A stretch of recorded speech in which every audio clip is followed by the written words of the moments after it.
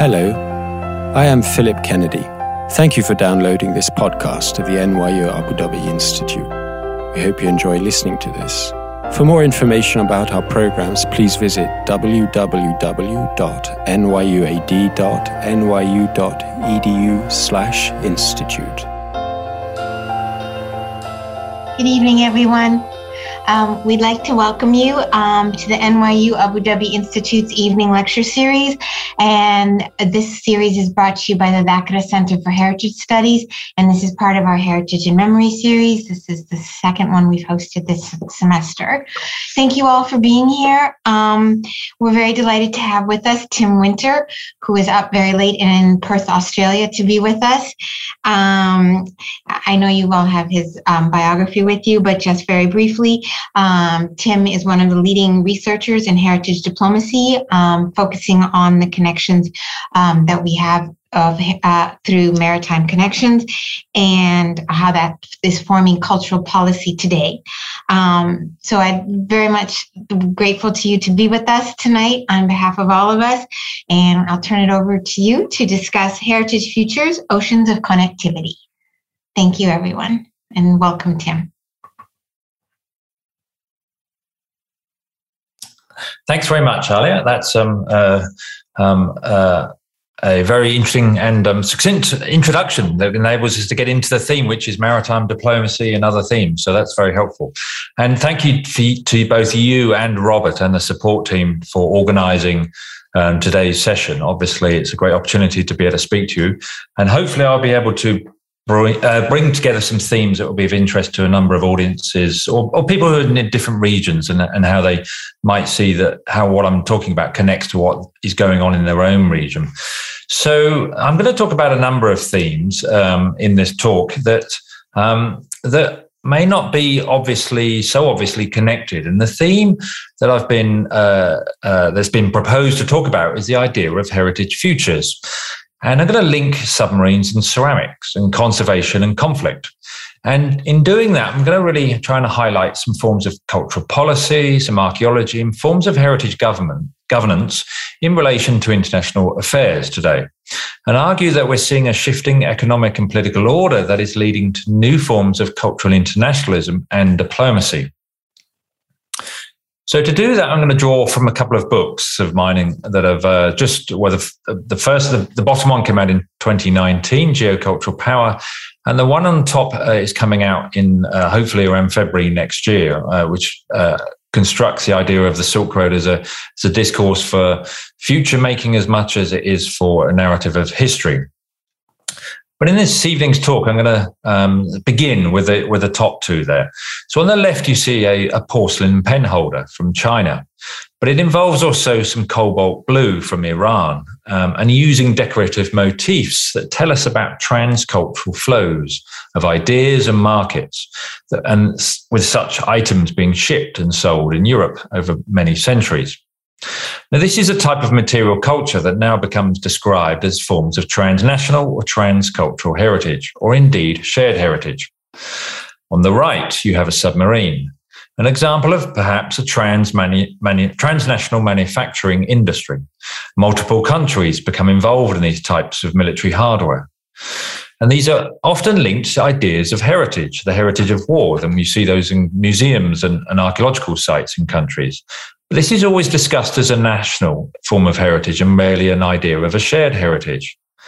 But let me complicate that picture for you and show you how a submarine speaks to ideas of shared heritage today in the ways in which I'm trying to highlight the connections between discourses of history and contemporary events. And to illustrate that, I first of all want to give you a couple of videos and take you sideways and encourage you to listen to some keywords from the very beginning. The United States and Italy are bound together by a shared cultural and political heritage dating back thousands of years to ancient Rome.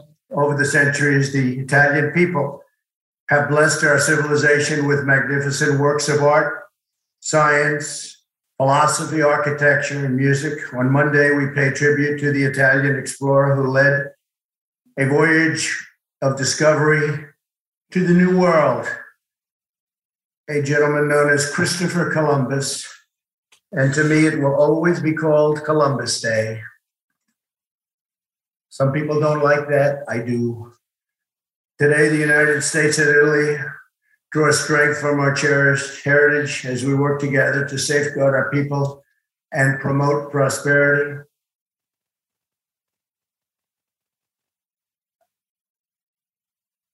I've come here today to reaffirm one of the oldest, one of the strongest alliances the world has ever known.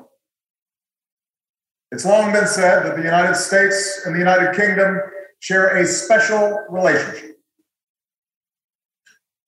The reason for this close friendship doesn't just have to do with our shared history, our shared heritage, our ties of language and culture, or even the strong partnership between our governments.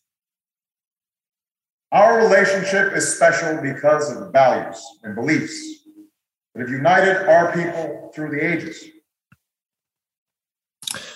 So what you see in those two videos is a language of shared cultural and political heritage. It's more than just about history. It's a language of shared values. And of course, underpinning this is the idea of a single civilization, the West. But is this just about speeches? Well, what we've seen in recent times, in the recent months, is this language of shared values and shared heritage become pivotal to a foreign policy agreement, a nuclear submarine program called AUKUS that some of you have said is as consequential as the fall of the Berlin Wall. So for many in the Indo-Pacific, this three-way alliance of an Anglosphere as an architecture of security and containment seems to carry echoes of neo-imperialism. It's a language of a free and open Indo-Pacific, built upon ideas of freedom and the values of democratic liberalism. And these are presented as shared values of an Indo-Pacific alliance. But the ways in which this visual imagery and the language of shared values is perceived in East Asia, Southeast Asia, South Asia and the Middle East is far from simple. For many in those regions, three white men carries echoes of histories of colonialism, of course, and in some cases forms of political and violent oppression. And indeed, we can trace a genealogy of these ideas back to the 19th century. This linking of civilization and humanity even that you see in this graphic, underpinning discourses of peace and freedom enforced by military hardware. And the idea is that these become built through the colonial success of chivalry and the kindred interests of an English tongue, as that image suggests. So in this one poster, I would suggest we see the limitations of soft power analyses, that coercion and attraction are deeply entangled, and different forms of economic, military, and imperial power have distinct ideological foundations. And this is far more entangled and complicated than soft power arguments have come to argue in recent times. And in that respect, I would point you towards books by authors such as Duncan Bell and others who have shown this. So in Trump, Obama, Biden, Boris Johnson, and that fellow down under, it is the West that is a geocultural form with all its proclaimed values. And this suggests that we need to link civilizational discourses and ideas about shared histories and shared heritage to foreign policies today and regional architectures, and the ways in which certain countries use them to advance their world ordering ambitions. And if we start to adopt this frame of analysis, we see something significant going on in the language of civilizations today and East and West that are now central to the building of China's Belt and Road Initiative. So with the Belt and Road framed as a revival of the Silk Roads for the 21st century, the Silk Road becomes the basis for making claims of shared values and shared destinies, to use the language of Chinese diplomacy today. But note, this is primarily a dialogue between countries from the non-West, from Asia, the Middle East, and Africa, regions where a lot of resentment continues towards the West that continues to linger and shape foreign policies. Here, then, China adopts the Silk Roads to internationalize its visions of peace, harmony, mutual respect, and solidarity, to promote the idea that dialogue helps to build a more stable international order. And I would argue that these developments are having a significant impact on discourses of history and heritage today, whether it's in academia, international cultural policy, and in popular culture. And this is a complicated but fascinating picture that is now unfolding.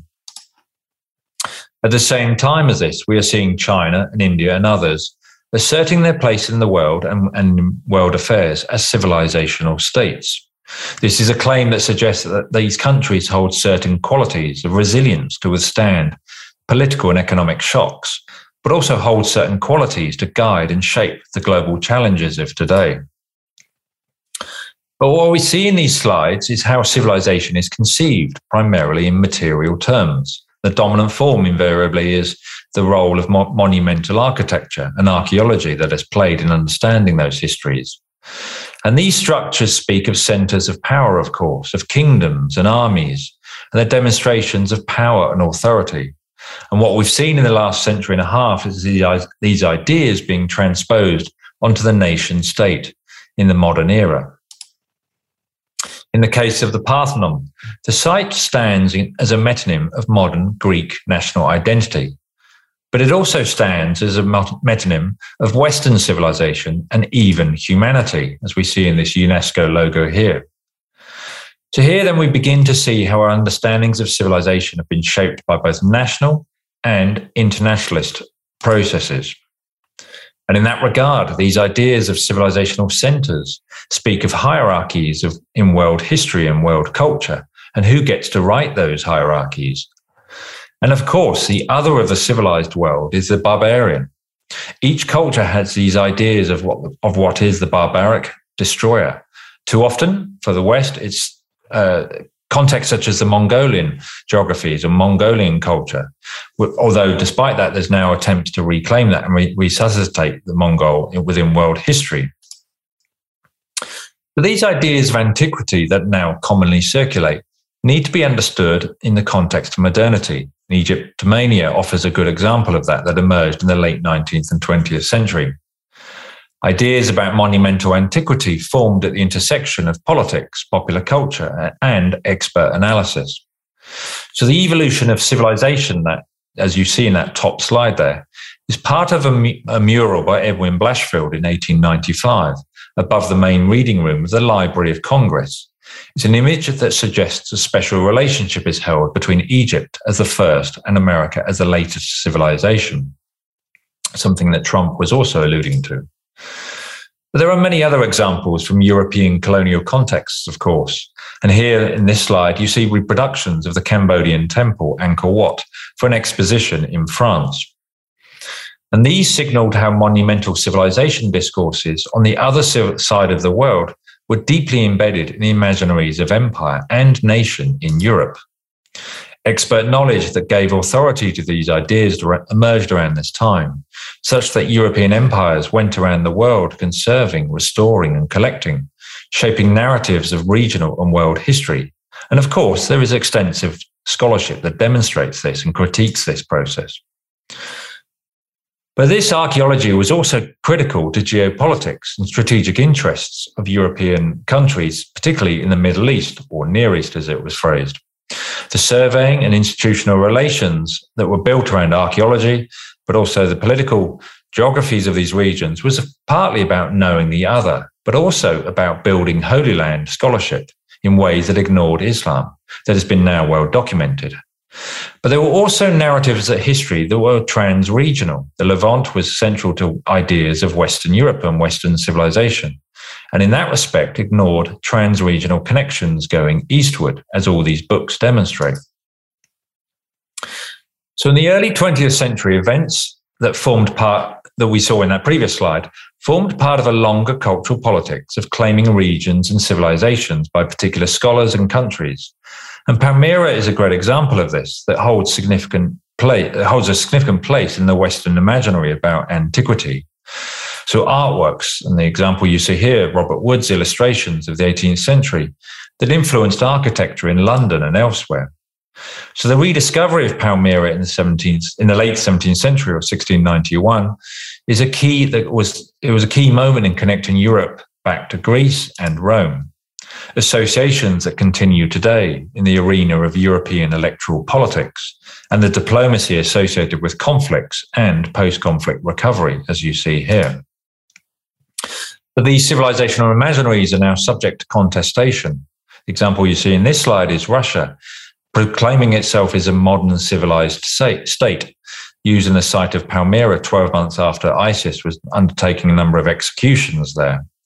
with Russia signaling that it was a guardian of Western civilization and proclaiming that Russia's rightful place within that at the heart of both European and Asian geographies as a Eurasian civilization. And these ideas speak to an intellectual and political commitment to Eurasianism that dates back to the 1930s. But this also goes beyond a geocultural politics today. Then the site of Palmyra actually tells us something significant about the development of international cultural policy in the 20th century. And what we see here then is the legacy of all these imaginaries of civilizations and regions playing out in the World Heritage nomination of Palmyra in 1980.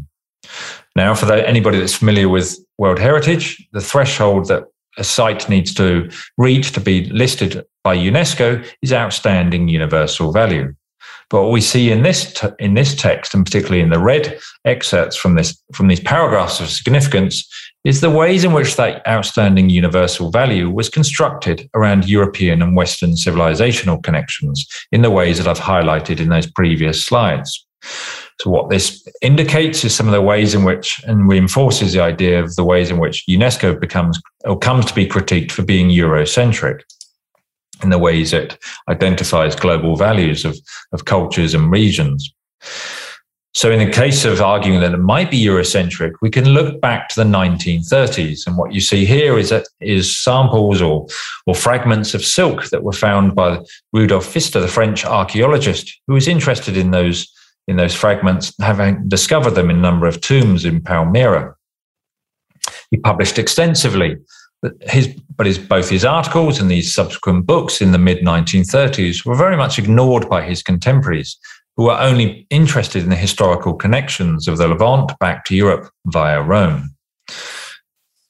Now, some decades later, or 9 decades later, his research is now being understood and being valued for the first time, really, and given the visibility that is long overdue. But a few years later, after that World Heritage nomination of 1980 of the Palmyra site, something interesting also happened. That there were video was made and produced by NHK, the Japanese state broadcaster, that presented a completely different narrative of the site. And here to give you a small example of that by showing you a 30-second excerpt from the video. Caravan Merchants Paradise, site of Palmyra. One of the most difficult challenges for camel-drawn caravan merchants trading along the Silk Road was the journey across the vast Syrian desert. In the middle of it was an oasis city known as Palmyra, the city of date palm trees. So what that 20-minute video showed was very little to do with the role of Palmyra linking it back to Rome and back to Europe, but connections further east, right across to East Asia, including Japan. But why was Japan interested in making a video during this time in the late 1980s around sites such as Palmyra and identifying connections around the geographies of the Silk Road? Well, in the decades following World War II, the Silk Road gained increasing popularity in Japan, and that's a complicated story that I won't go into, but it was central to ideas of national identity in the country for both the right and the left. So examples you see here are from the Olympics of 1964, and there were attempts to reconnect Japan back to different parts of Asia, most notably Southeast Asia and Japan and China, in the context of Japan resuscitating its reputation after the devastating events of World War II. And this slide is from the 1988 exhibition that was held in the city of Nara to celebrate histories of Japanese connections to East Asia and to Central Asia.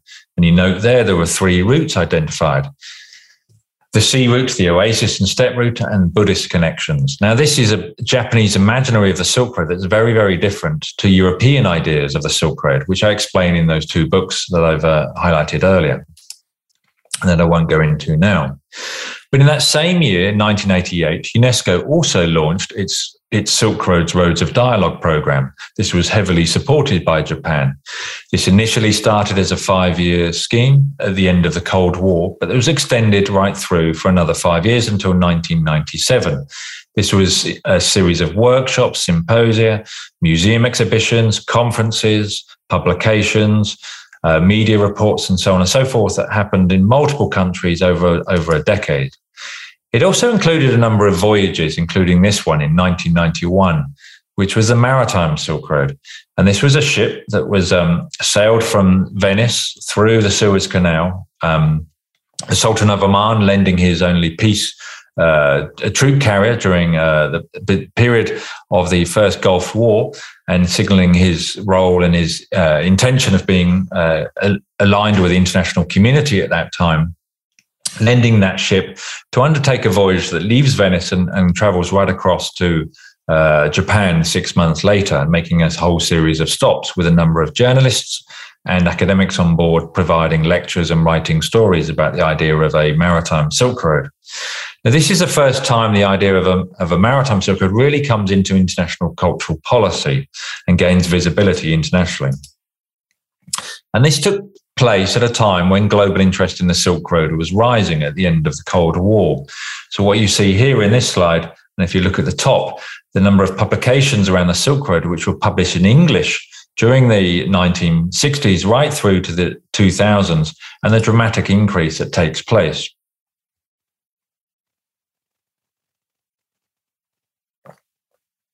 So what you see in this proliferation of Silk Road histories is the idea of this history of East-West connectivity gaining traction and gaining momentum at the time when the world was interested in globalization, but also about reviving East-West relations after the collapse of the Soviet Union.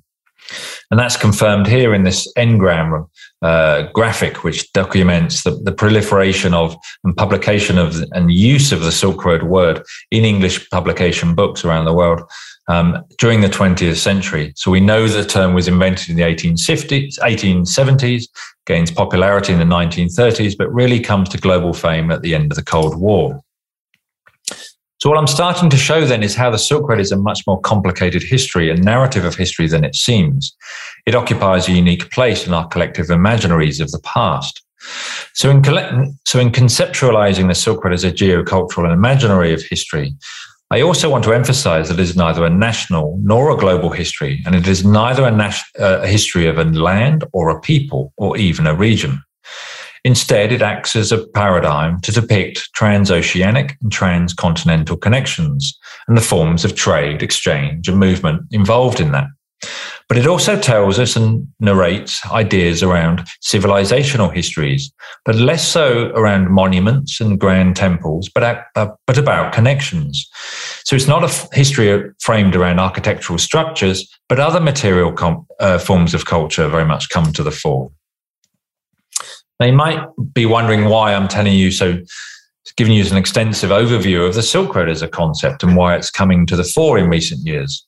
Well, that returns us back to China's Belt and Road Initiative, which has been framed as a revival of the Silk Roads for the 21st century. And what this is doing is giving dramatic impetus to the idea of the concept today. Now, Belt and Road as a regional architecture very much tells us that international power in the 21st century is about connectivity, but across multiple sectors, and I'll come back to that shortly. But what it's doing is driving depictions of history in fascinating ways. It's brought to the fore interest in the histories of connection, exchange, and mobility, both in academia and in the public domain. So just to summarize then, the implications for the future of cultural governance and discourses of cultural heritage, because I think there's two significant things going on here. The first is that state power as connectivity is now leading to a shift towards histories of connection that are trans-regional and transcultural. But secondly, it's the non-West that's driving this. It's not the United States and it's not Europe. So what we're seeing is the rise of South-South cooperation around these histories. Now, many of you have seen these types of maps of China's Belt and Road Initiative, the two routes, the Overland Silk Road and the Maritime Silk Road. And of course, these are depictions that grossly simplify the complexities of what is happening today. So if we take the example of the Maritime Silk Road, a single line in reality is a much, much more complicated geography. That is, and one that elevates and further elevates the significance of maritime regions as spaces of strategic connectivity in the 21st century and the choke points and so on and so forth that speak to those issues. But Belt and Road is much more than just about hardware and physical infrastructure. It's also a regional architecture and foreign policy program that integrates forms of educational agreements and diplomacy. The Health Silk Road that's come to the fore on the back of COVID-19, as well as forms of digital connectivity through the idea of a digital Silk Road. We're also seeing an increase in Silk Road tourism between countries, and obviously with Chinese tourism increasing up until the end of 2019. But it's also leading to fascinating developments across a number of cultural sectors, as I will give you some examples of shortly. We're seeing a whole proliferation of Silk Road networks and associations running across multiple sectors, as we see in these examples, as well as think tanks and conferences. So it's much more than the pipelines and the debt traps that you see in media stories. It's a highly interesting and a multi-sector ambitious program of regional cooperation. But it's also doing important things at home in China as well, in constructing new forms of cultural nationalism around this idea that China is most successful when it is open to the world and in dialogue with other countries and engaged in multiple forms through transfers of trade and technology and culture. So what the Silk Road then, as you see in this slide, has become part of the revival, the dream of great rejuvenation. So this slide you see here is from the city of Xi'an, which celebrates the entry of Buddhism into China and the routes undertaken by Xuanzang in bringing Buddhism from India up through a number of regions, through Central Asia into China, and then cementing that religion within the country over a longer period. So what we're also seeing both what's happening domestically in China, as well as the rise of international cooperation as a number of Chinese agencies and government bodies increase their internationalism around fields such as archaeology, as well as intangible heritage through anthropology and other programs. So the Silk Road has become a platform for heritage diplomacy and conservation for a number of historical sites, as you see here in Sri Lanka. And these are very much around building particular narratives about the past. This is not about civilizational monuments and connections. It's about, in this case, it's about histories of maritime trade and connectivity, but also in ways that pacify and gloss over complex histories of invasion and bloodshed because of the diplomatic imperatives that drive that. So in this new era of Silk Road diplomacy, we're both seeing maritime and land-based initiatives in the search for histories of connectivity, but not back to Europe, instead across regions of South Asia to Africa and up into East Asia. And these become the basis of friendship claims, stretching back centuries in ways that rewrite histories for building futures. Now, in this case, you might think there's nothing particularly significant going on here, just this is one maritime agreement, bilateral cooperation agreement. But when you see it as part of a larger architecture of Belt and Road cooperation, we see that this has dramatic implications for the future of both UNESCO's policy and narratives of world history. So what you see in this map are the number of sites, which total around 500, that relate to the overland Silk Road, as recommended by the organization ICOMOS, which is one of the advisory bodies for UNESCO.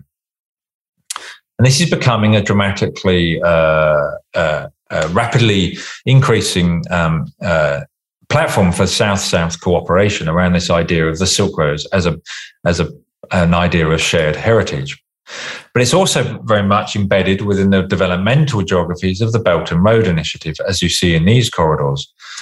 And as I mentioned a number of times, what we see then is that we can see Belt and Road as a vast political economy oriented around connectivity that is raising implications for a whole series of landscapes, archaeological remains, historic urban environments across the Eurasian landmass that face complicated futures, particularly once the international borders reopen in the transitions away from the pandemic.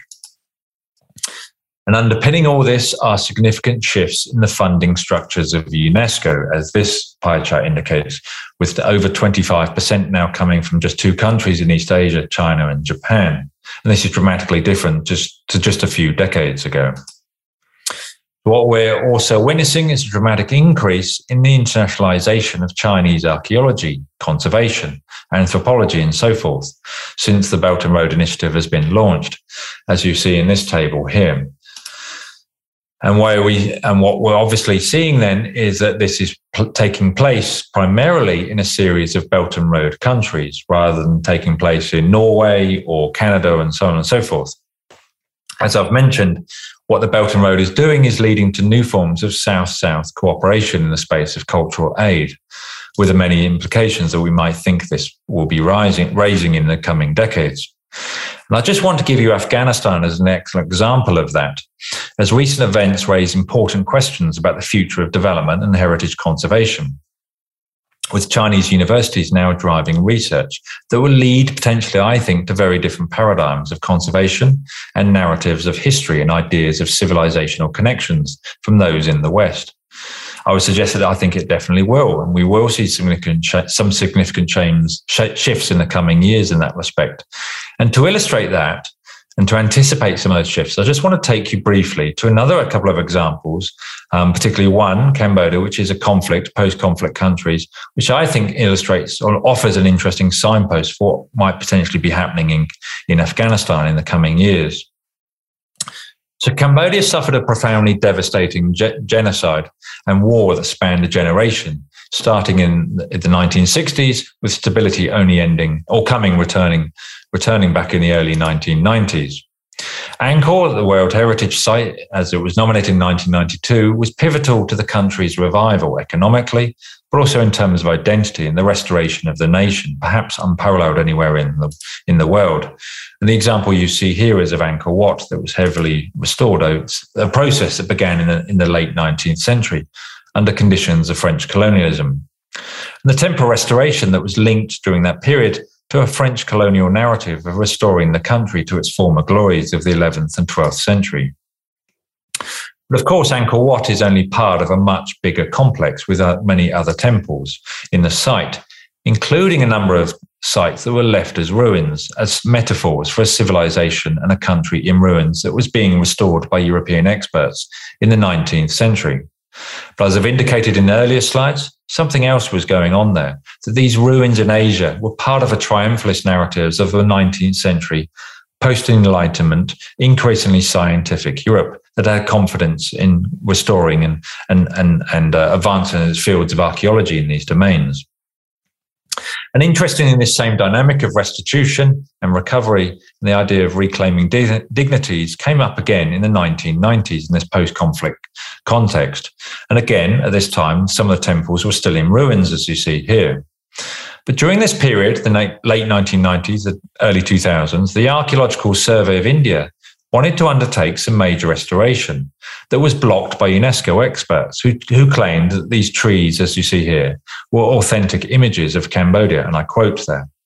And what this was doing was reproducing a romanticized imaginary that became universalized under World Heritage, much like we saw in Palmyra.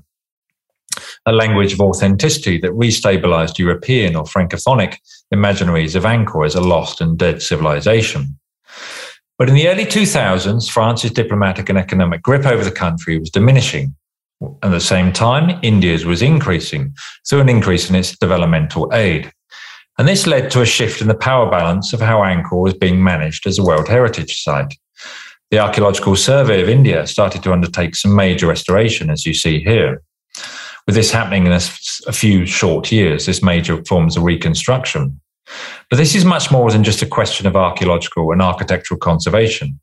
What we see here in play are distinct civilizational discourses and ideas of civilizational hierarchies and the restoration of former glories of an Indian civilization that stretches across down into Southeast Asia, in some ways paralleling the ways in which the French saw themselves during that period, but through a very different cultural politics today. This approach was questioned and discredited by Western experts.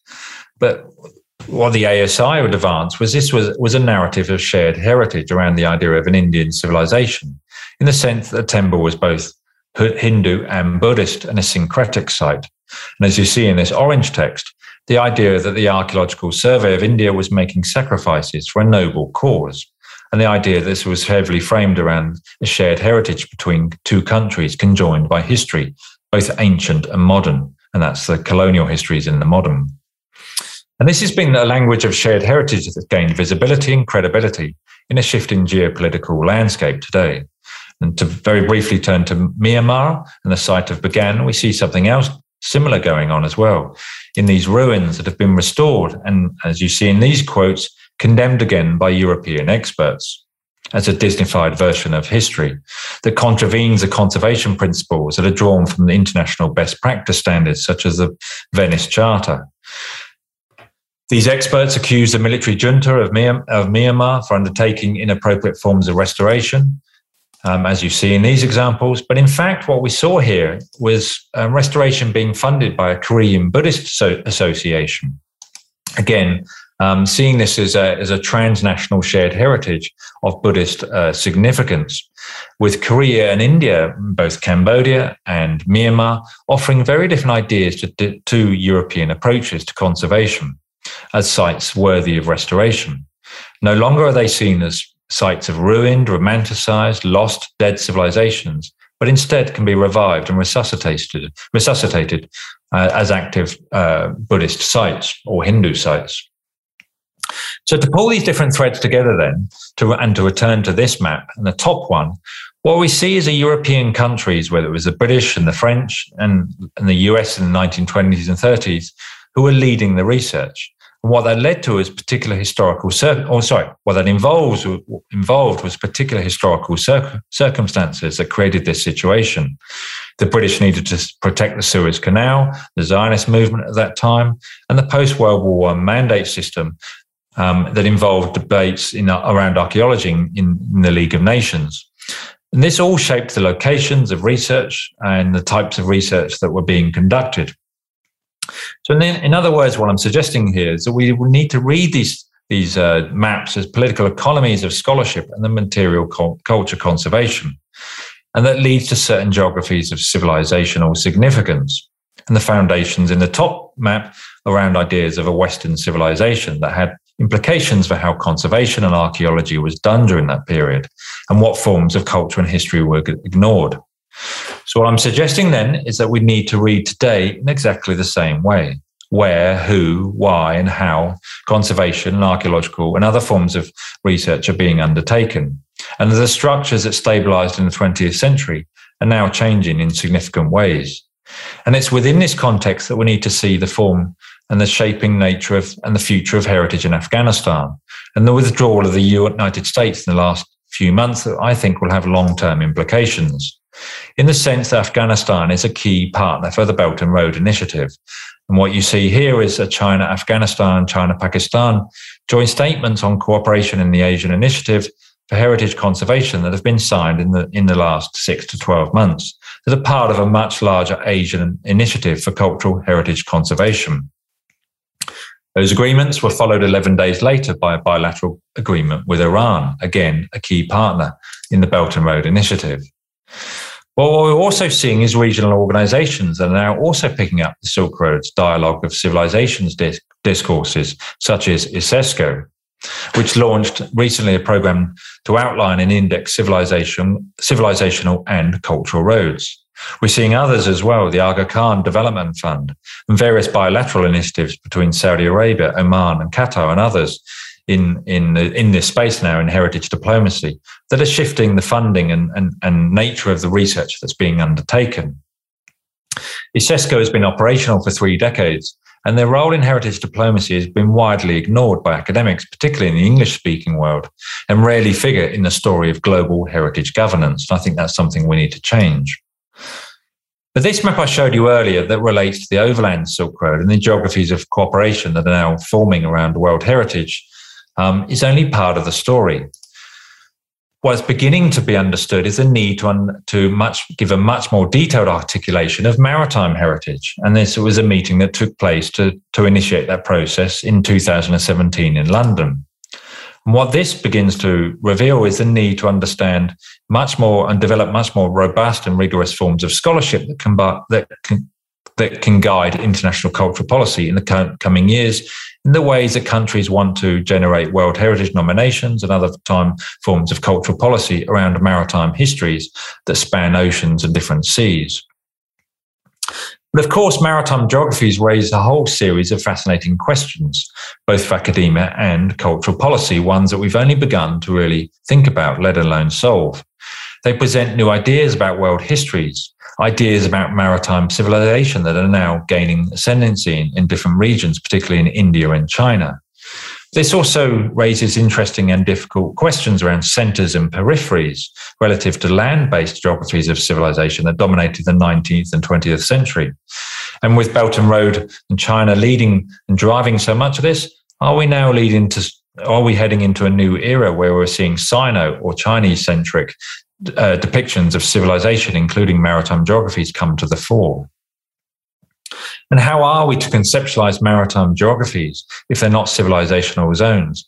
Do we think about them in terms of routes, for example, and building narratives of world trade around these ideas of routes and connections that is much more productive and progressive than I think a lot of the ways in which heritage policy formed in the second half of the 20th century? But of course, all this at the moment remains rather vague. There's lots of complexities that require discussion and research, both for scholarship and in policy. But at the same time, what we're seeing on the back of Belt and Road is the idea of Maritime Silk Road gaining momentum for organizations such as the World Tourism Organization, which of course is trying to accelerate tourism in this space. So you see on this map as a combination of cultural sites and cruise ship ports, which I think will be highly significant around in the coming years. So the Silk Road offers a fascinating example of the porous boundaries between academia, public history, heritage, and popular culture. And the World Heritage listing of Quanzhou in 2021 is just a good example of this, which has been unofficially badged as a maritime Silk Road port city, with a nomination emphasizing intra-Asian histories of trade, religious and cultural exchange, as you see from this text. But notably, the World Heritage nomination, the actual term, was called the Emporium of the World. And in some ways, I think the Silk Road is beginning to rewrite world history and give visibility to histories of trade and the spread of ideas, religions, people, cultural goods, and technologies that haven't been given the adequate visibility to date. And this is now being internationalized as strategy on behalf of China with a 26-city Maritime Silk Road Alliance that's driving this forms of heritage diplomacy with other regions around maritime histories of forms of connection and trade and the spread of technology and ideas, religion, and so forth with other countries. So what this is doing is bringing new visibility to trade histories between East Asia and Southeast Asia, as well as to the Arab world and beyond, even up towards the Mediterranean. And this opens up different questions and opportunities for rewriting histories of globalization and world trade, and, as I've mentioned, civilizational centers in the public domain. Because heritage is very much about building and creating public imaginaries of history, histories of navigation, which foreground the connections between culture and nature in ways that we haven't really thought about in recent times adequately. So I focused a lot on China, and just to begin to wrap up, of course, these imaginaries of history of the Maritime Silk Road sit within regional and geopolitical, geostrategic architectures of connectivity. And this, of course, is making others nervous. So India is one example of another country that's responding with its own strategic architectures for foreign policy that are built around imaginaries of history. And the idea of a geocultural imaginary of an Indian Ocean built around ideas of a monsoon wind histories and the trade and environmental histories that you can trace through this idea and this concept of Morsam. That is very much underpinning the idea of building a regional alliance, which is now reached in more than 30 or so countries that spans across the Indian Ocean. And of course, what this does for India is put India at the center of a transoceanic and a transcontinental history. It's all part of a project to develop a maritime consciousness within the country itself. But it's also a political economy of history and heritage that is built around histories of connectivity and roots being proclaimed to be a shared heritage among a number of countries in the region.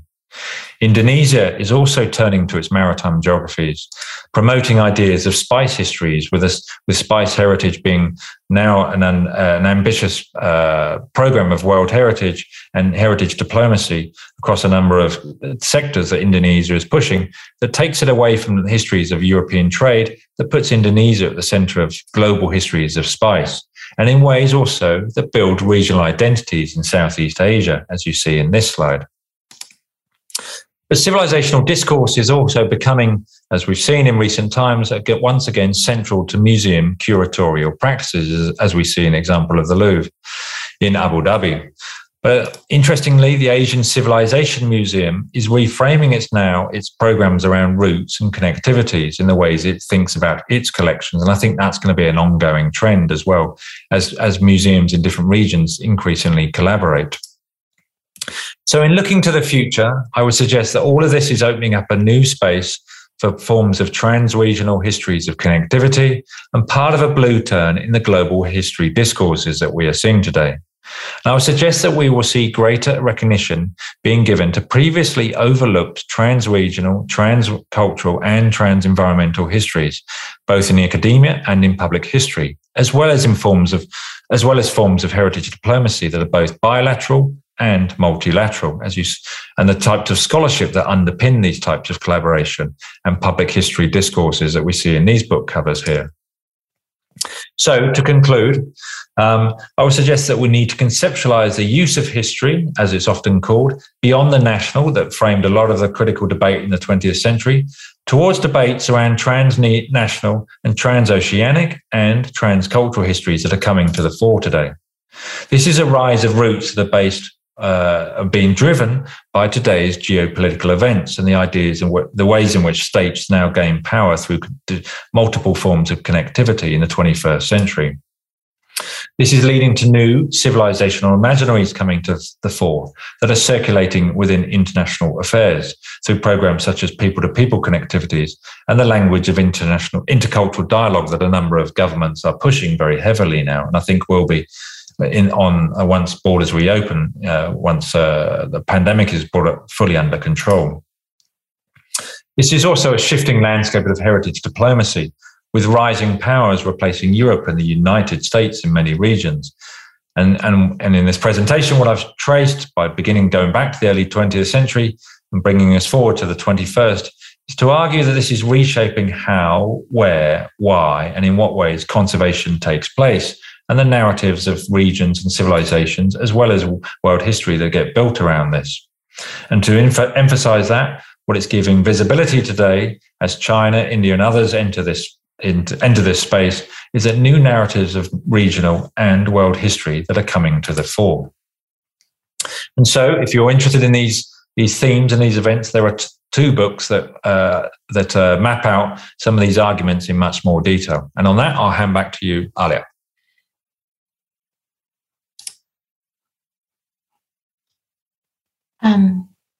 Thank you very much. It's so interesting, all these different ways of thinking. And I know that you are one of the leading researchers on this. And I was very casual in my introduction of you, but I will put in the chat your formal title. No, it doesn't.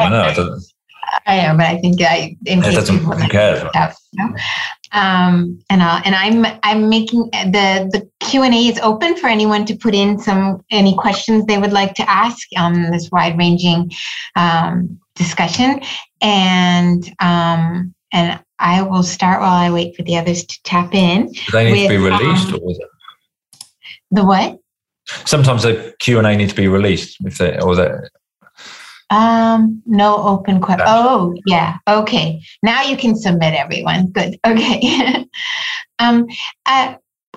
Tim, today I was actually having a conversation with a student, and This is slightly off topic. Well, no, it is in topic. And we were talking about China and archaeology and archaeological sites. And I was saying that in my lifetime, the British have kind of dominated this image of the archaeologist.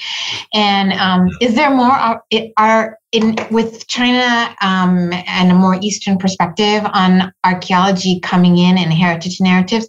Are we seeing more archaeological sites being developed or explored, I should say, in China and the areas it's reaching out to? And are they being done so by Chinese archaeologists?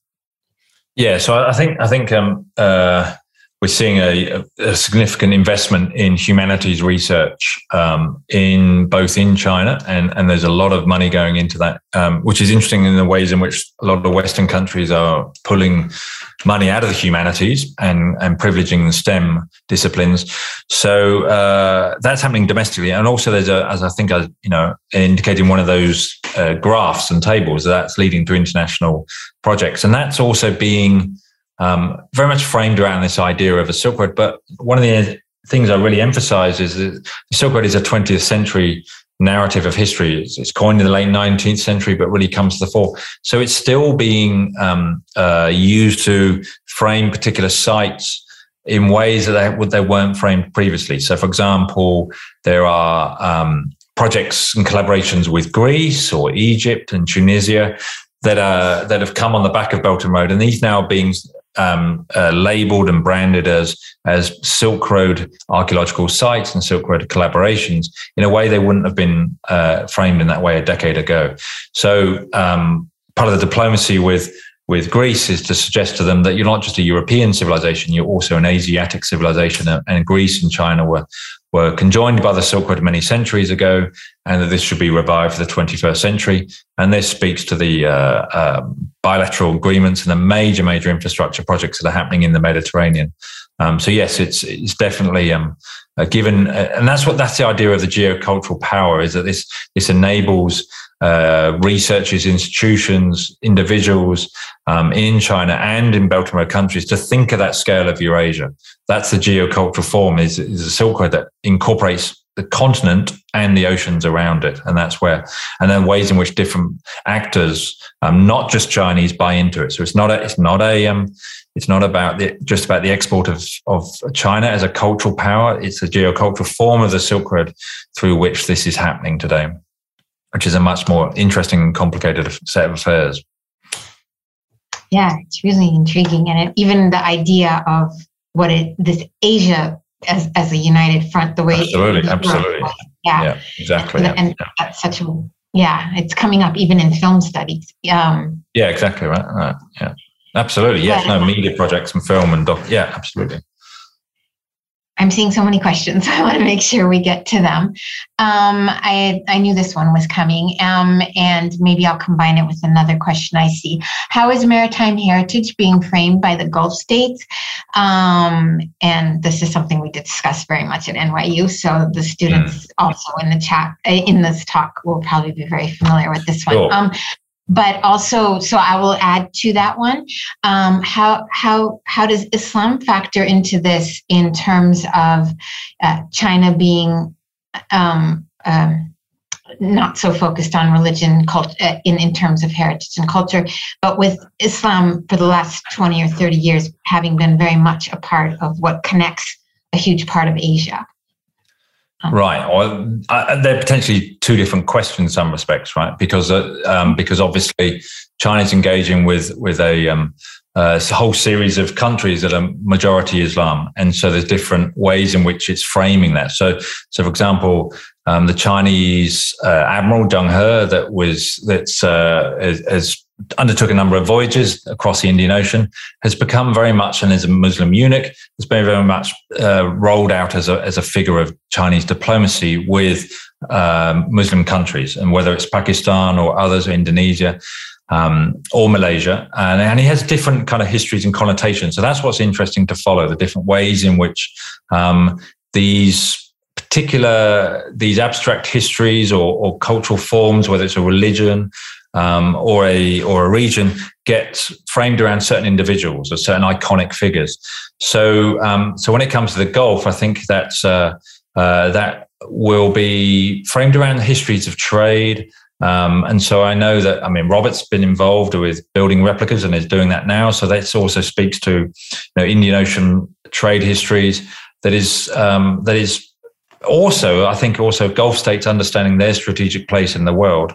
So the Maritime Silk Road, the reason why it goes through Oman and Muscat was kind of so visible in that place, and it still is in the Belt and Road geography of Maritime Silk Road language, is because there was an understanding of connecting international affairs during the early 1990s to this idea of history and the role of Gulf states within kind of both the past and the future. So I think we're seeing that happen again.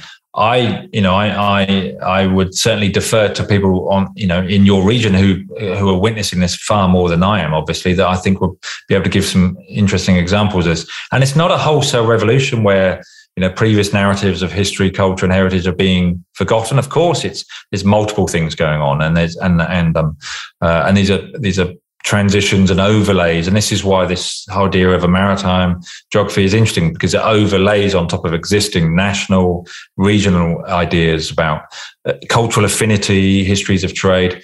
But the important thing is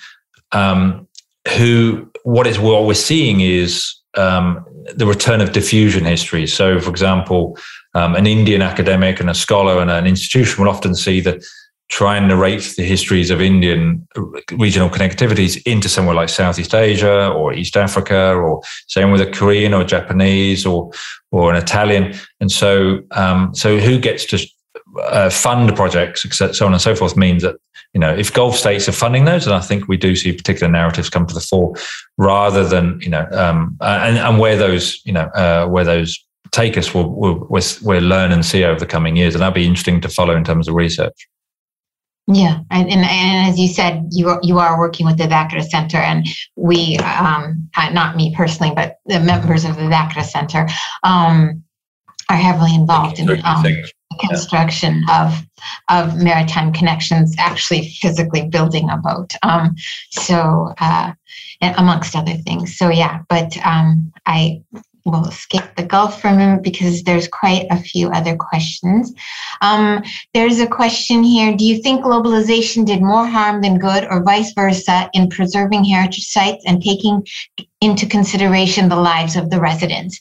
And maybe this links to tourism as well. That's a massive question. I mean, it's yes. I mean, that's a complicated one. Certainly, it depends how you think about globalization. When you think of framing globalization is in terms of historically identifying key moments that you would suggest that this is when globalization really kicks in. I mean, certainly the 20th century is global conflict was devastating to cultural infrastructure around the world, particularly in Europe. But on the back of that, obviously that led to international efforts that obviously, as exemplified by UNESCO and others. But in the late 20th century, the globalization produces culture, and it proliferates culture, and it gives value to the localized forms of culture in a way that this pitching of conservation versus development or the global versus local doesn't really kind of capture. So I think it's a highly complicated picture in the ways in which global tourism has produced cultural economies that have supported local cultural forms. And as much as kind of this idea that globalization is just about spreading and homogenizing culture, it's been a much, much more complicated picture than that. And now that China's driving things, it also changes again. Interesting. There's a lot, like you said, we could go deeper on, but I want with that one. But that's really helpful, I think, for our listeners to hear. There's one that's slightly related to that, right above it, that I've given the climate summit happening now. How important is the region, this region, in combating climate change, or I think the Belt Road? How would geopolitics impact climate cooperation? Yeah, I mean, I would say it's an interesting. I mean, I've had projects on sustainability and climate change in the Gulf, and always, I think one of the interesting things that you really could, I think, could be given much more visibility is the idea of everybody's focusing on green and the green economy and green and the notion of it becomes a metaphor for sustainability, etc. But I think also we could think about the Gulf in terms of brown heritage, in terms of thinking about other ways in which, the ways in which greening the Gulf just is really counter to the idea of a sustainable traditional practices that were there before kind of new expectations of urbanization and development and comfort and indoor comfort and outdoor comfort, so on and so forth, that have taken hold. So I think there's many lessons to be learned from the Gulf around climate cooperation, and also but climate sensitive living as well, and living in obviously hot and arid environments in a way that is going to be potentially the future of a number of other regions. So I think there's interesting traditional practices that, and forms of, obviously in forms of the architecture is the first and foremost way, but there's all sorts of cultural practices that can speak to that issue that I think other regions, we can think about other ways of thinking about climate change and cooperation around that. Mm-hmm. it's a strong connection really between climate change and heritage now. And exactly, the invention of heritage. And here's an interesting question that goes back to the idea of Asia.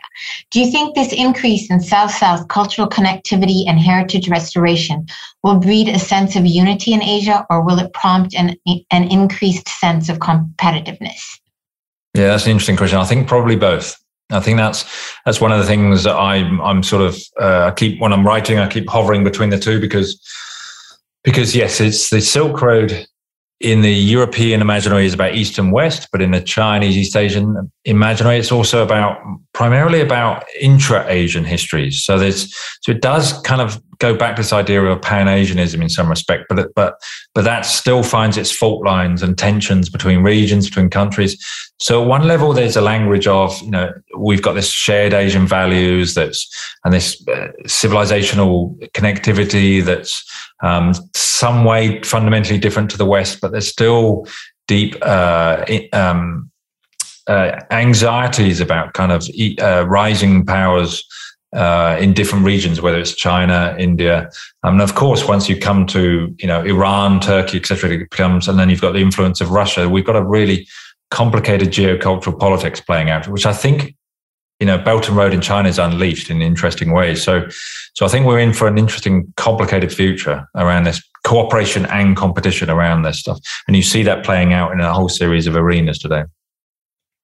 Yeah. Yeah, it's really interesting also because of the Asia connection.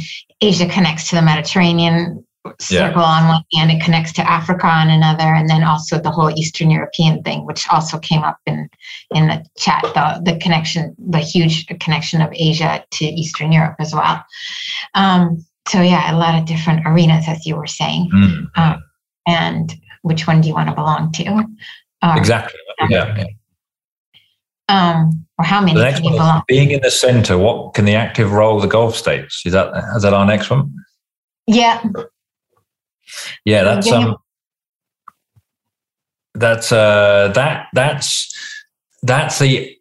subtext of my presentation, because I think that's the interesting question. Where does the Gulf sit in this? And I think that's the interesting question now, is where that's. I left that as a kind of hanging question as to where will the Gulf sit in this. There's indications of increased investment, obviously, at certain bilateral agreements, but I think I deliberately picked somewhere like Afghanistan to say, where will the Gulf sit with this? How where there's different players entering in, because I think somewhere like India will get involved in this area. So what sort of engagement will the Gulf take in this? So I think will be a fascinating issue to follow. And yes, it's one to definitely follow in the future. Yeah. And there's one now here. I want to make sure we stay in the time. Thank you so much for the very interesting and fascinating presentation. I have a question regarding communities along the Silk Road.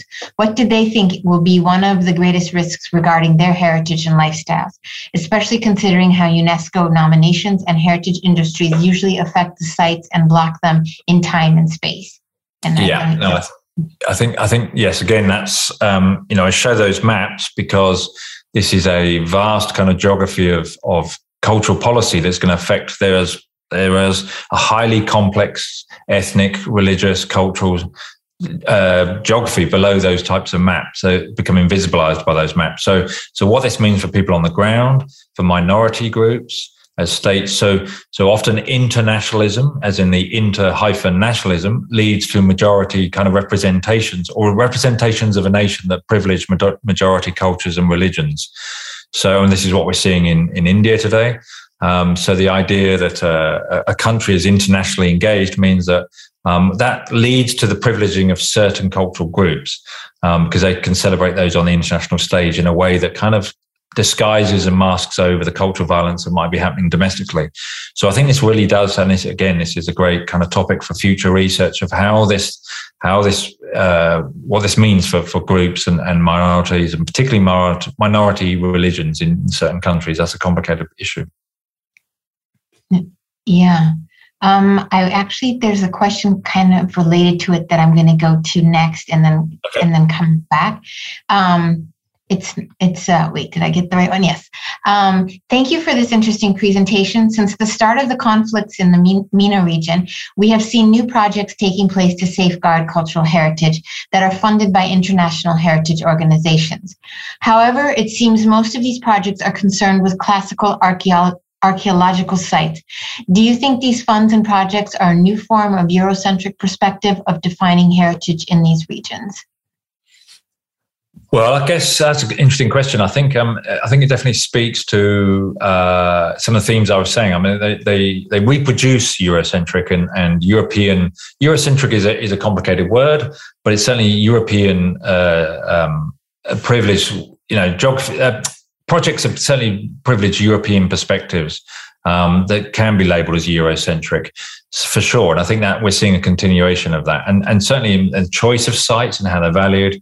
And Afghanistan's a fascinating example of that. So, because of the different types of sites of the World Heritage and speak to different religions and different cultural groups within that country.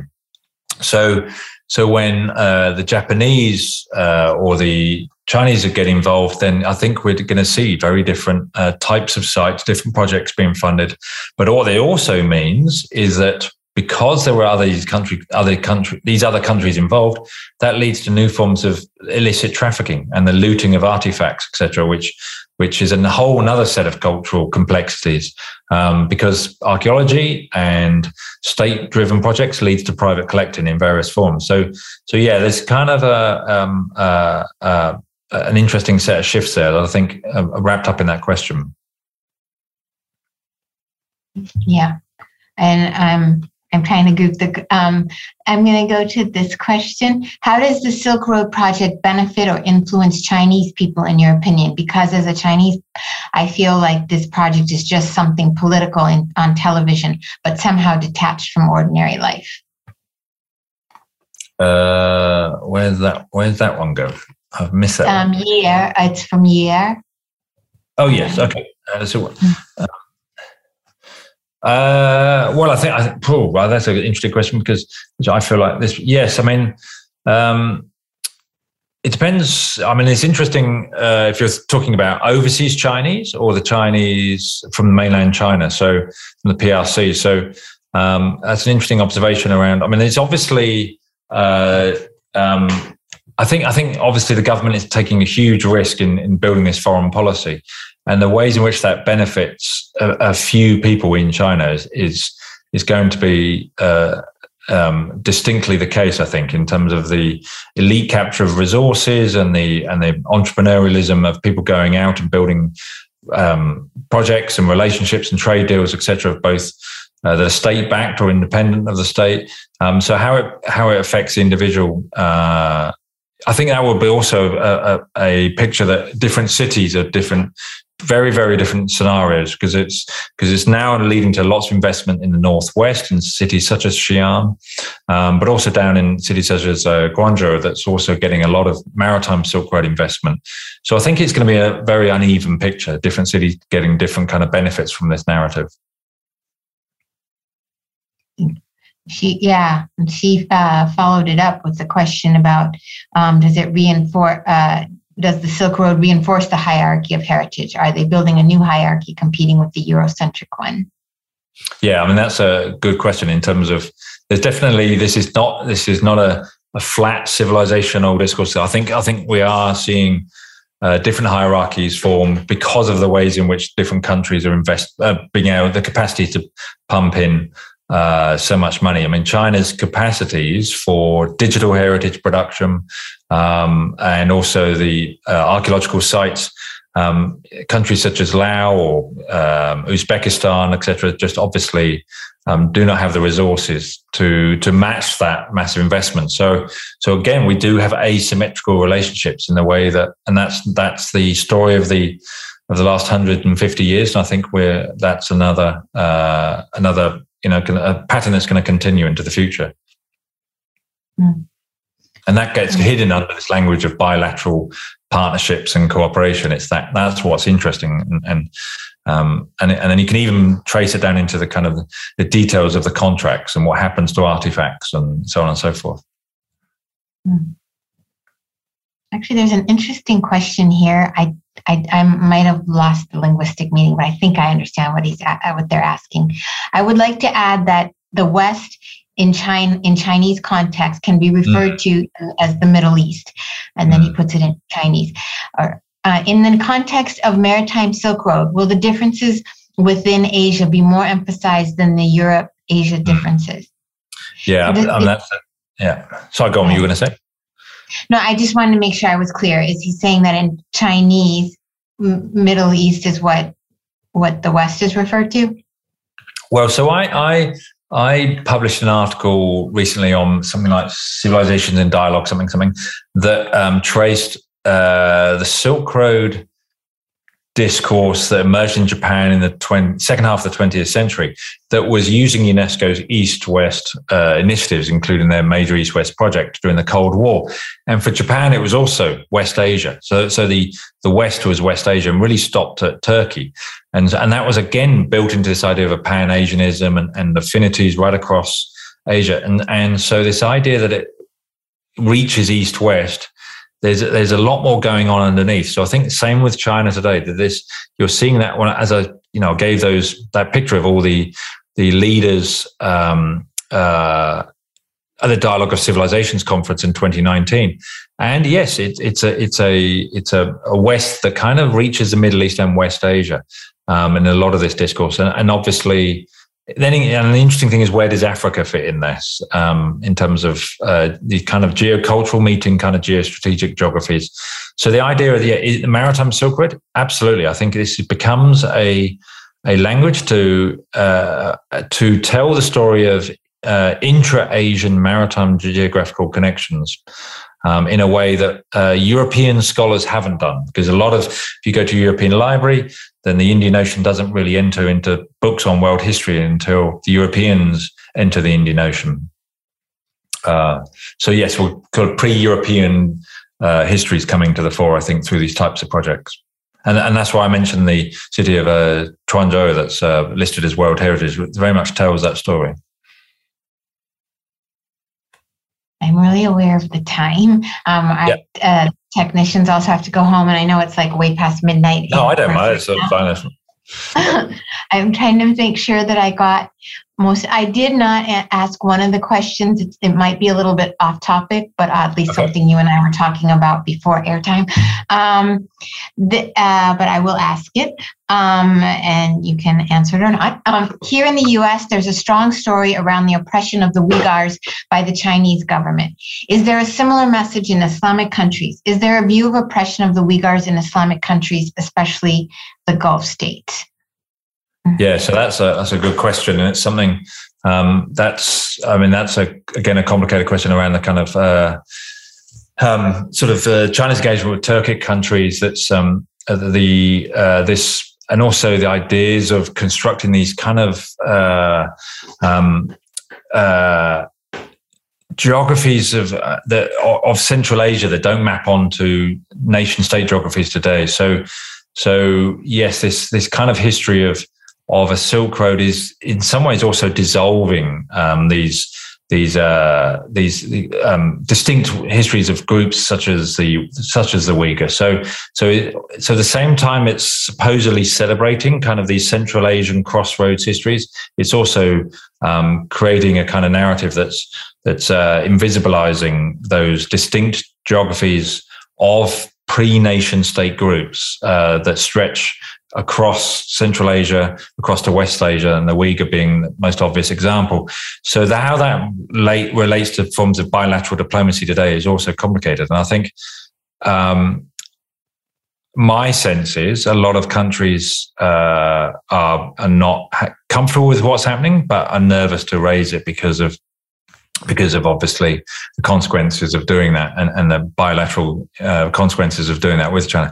So again, that's one of the issues with this kind of heritage diplomacy is it's imperative to remain diplomatic and retain diplomatic connections. It means that these more difficult, complicated histories often get kind of ignored and explicitly kind of pushed under the carpet. Yeah, and it's a very political one everywhere. So I think, conscious of the time, I will ask one final question. Okay. And from the chat. And with the increasing recognition of how perception based on funding sources, politics, ontologies, etc., determines interpretation of history or archaeological sites, are the traditional disciplines applied to understanding the past becoming outdated and undependable? Do these disciplines matter anymore?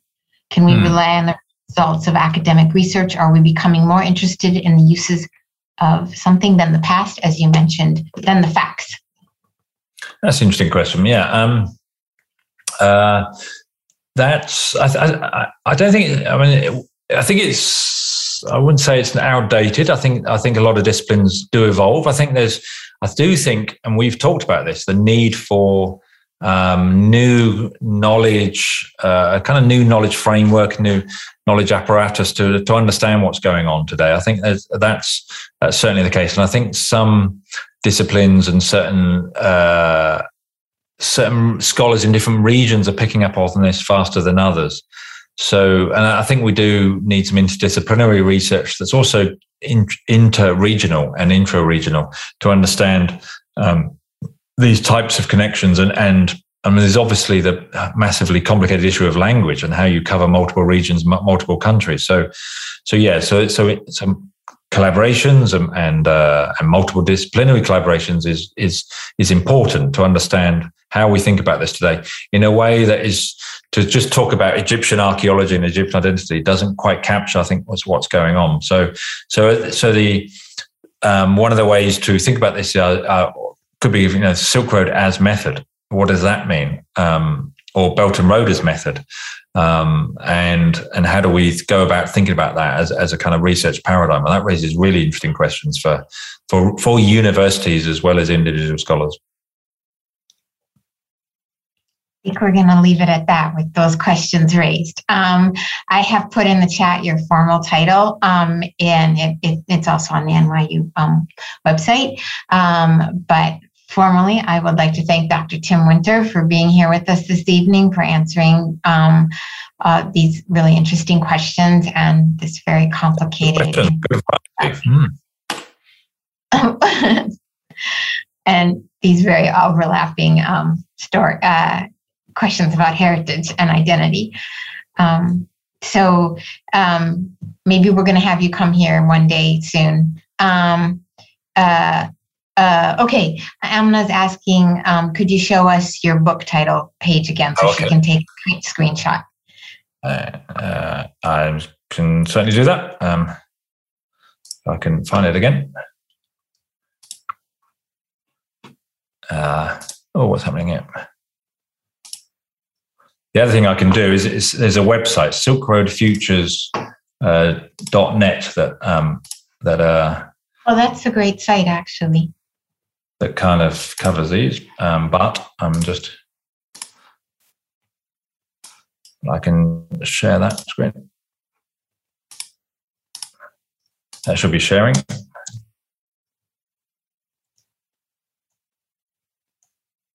This one, right? Is that sharing? Is that the one you mean, Amna? Oh, there's the website.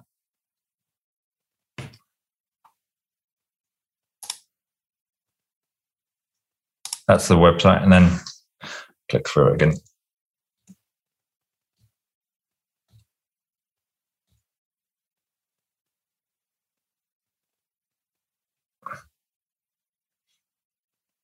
Okay. I think we got it. Okay. All right. So, yeah, I think if there's other questions, we'll find a way to get them to you, and hopefully I'm happy to. Yeah, indeed. And hopefully we'll have you have a chance to come visit us and see the research projects here and talk more with the students and faculty.